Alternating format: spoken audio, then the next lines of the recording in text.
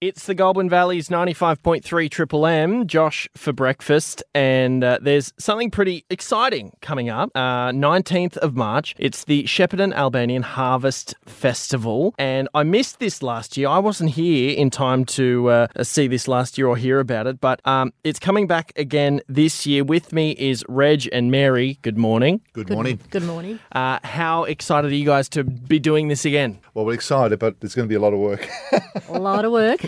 Worth it in the end, though. Worth it, but we're very excited. Yeah. How much work? Like, I've always been fascinated in what it takes to get something like this up off the ground. What type of stuff are you talking about when you say a lot of work? Well, I always say this, without the volunteers, the event would just not happen. So we're organising from basically the day after the festival actually finishes, from organising the venue and then working our way through. But as it gets closer, it's having meetings and consistently having meetings with all the volunteers and what's required on the day.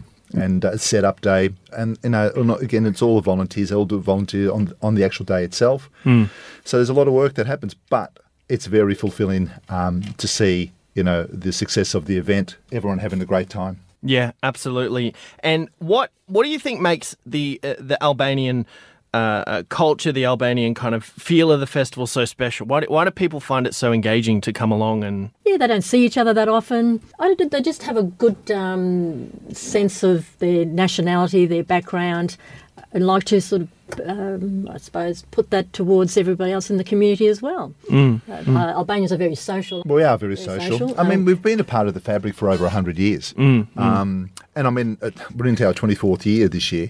And the festival was designed to bring a lot of the Albanian community families together to connect. I mean, everyone's so busy these days, but, in the last probably 6 years, we opened it up to the general public, which we're very proud of. I mean, like with all our culture, our food, our dance, something that we want to share with the rest of the community. And by default, I suppose, it's turned out to be the largest Albanian festival in Australia. Yeah, which is a great achievement. It's a fantastic achievement. What do you think you said you've opened it up to kind of the wider population.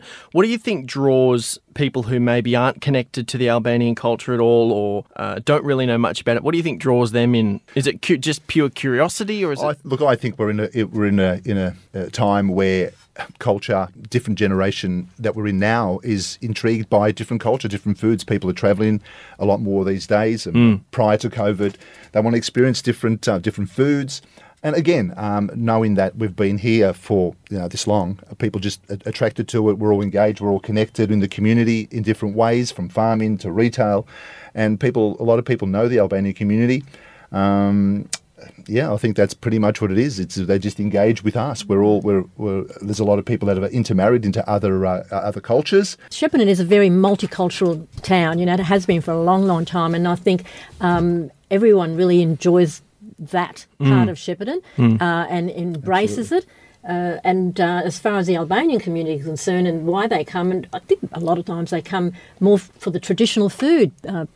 I think a lot of non-Albanians, doesn't matter where they come from, whether they come Australian by birth or Pakistani or Indian or from Nepal or whatever, that everyone enjoys different food and appreciate the fact that the community has gone to that much trouble to present an event. Yeah. And as far as I go back to about hard work, I think the Ladies Committee, who I'm representing today, really do put a lot of hard work into making the traditional foods. I would have to say that they are probably the backbone of it. Yeah. Without it, I don't think we would have a festival, quite frankly. It's what we try to keep it simple. We always have lots of traders that want to come in, but we just keep it simple. This is what the festival's not about how many traders we've got there. It's about basically the food, the culture, the dancing, the traditional dancing we've got. We want everyone to experience it. And everyone puts a lot of work into it. They do. And the planning of it, for as far as with the ladies are concerned, is we really don't have to phone each other up and say, hey, are you making this or are you making that or are you doing this? They just do it. Yeah. And they just bring it. Yeah. Well, it sounds like it's going to be a really unique event, a really fun event, a great family event. So I'm hoping a lot of people head along Sunday, the 19th of March, Queen's Gardens in Shepparton, Wellsford Street, corner of Nixon as well. Appreciate you taking the time this morning to have a chat. Can I just add to that as well, just while we finish off, but we do get a lot of people that come from out of town. They make a whole weekend of it, which is really good. It's good for the economy, good for Shepparton. And so we get people travelling from Sydney, Adelaide, some Brisbane, a lot from Melbourne. We look forward to welcoming all those people into Shepparton. Fantastic. Reg and Mary, thank you for your time. Thank you, Josh. Thanks for having us. Thank you.